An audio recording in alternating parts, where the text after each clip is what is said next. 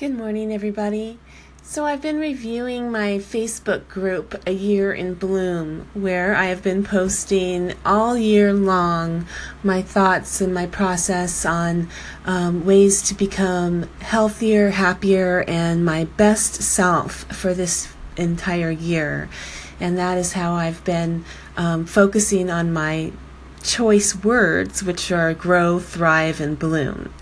So January and February, well, first of all, January was really an introduction month. And of course, I spent a lot of time introducing myself and my plans and talking about, what I do and what I've been intending to do, which is much like what I've been doing here on Anchor this past couple of weeks. And then I talked a lot about vision boards. January was about setting the plan to cultivate your year. I related a lot to growth and gardening and cultivating and planning.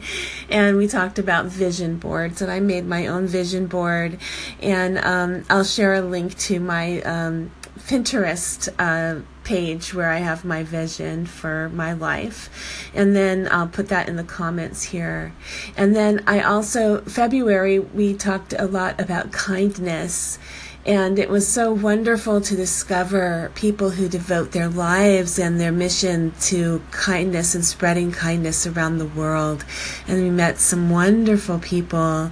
And I'm going to play my interview with Gabriella Van Rey for my Inspiring Adventures today.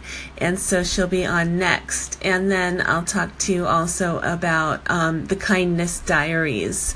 So that was an amazing experience that happened in February of this year. So the beginning of this year started out really bright and vibrant, and definitely part of my blooming for the year. It was really started off with creating colorful vision boards and talking to so many people about what their plans and for their future was and what they wanted in their life, and making my own vision board, and then also a little review of what I had wanted in the past and what things had come to happen, and then talking to people about what their mission was, and finding that kindness is a universal way to express yourself and to think of spreading joy throughout the world. So that was one wonderful way to bloom. How did you bloom? How did you bloom in January and February?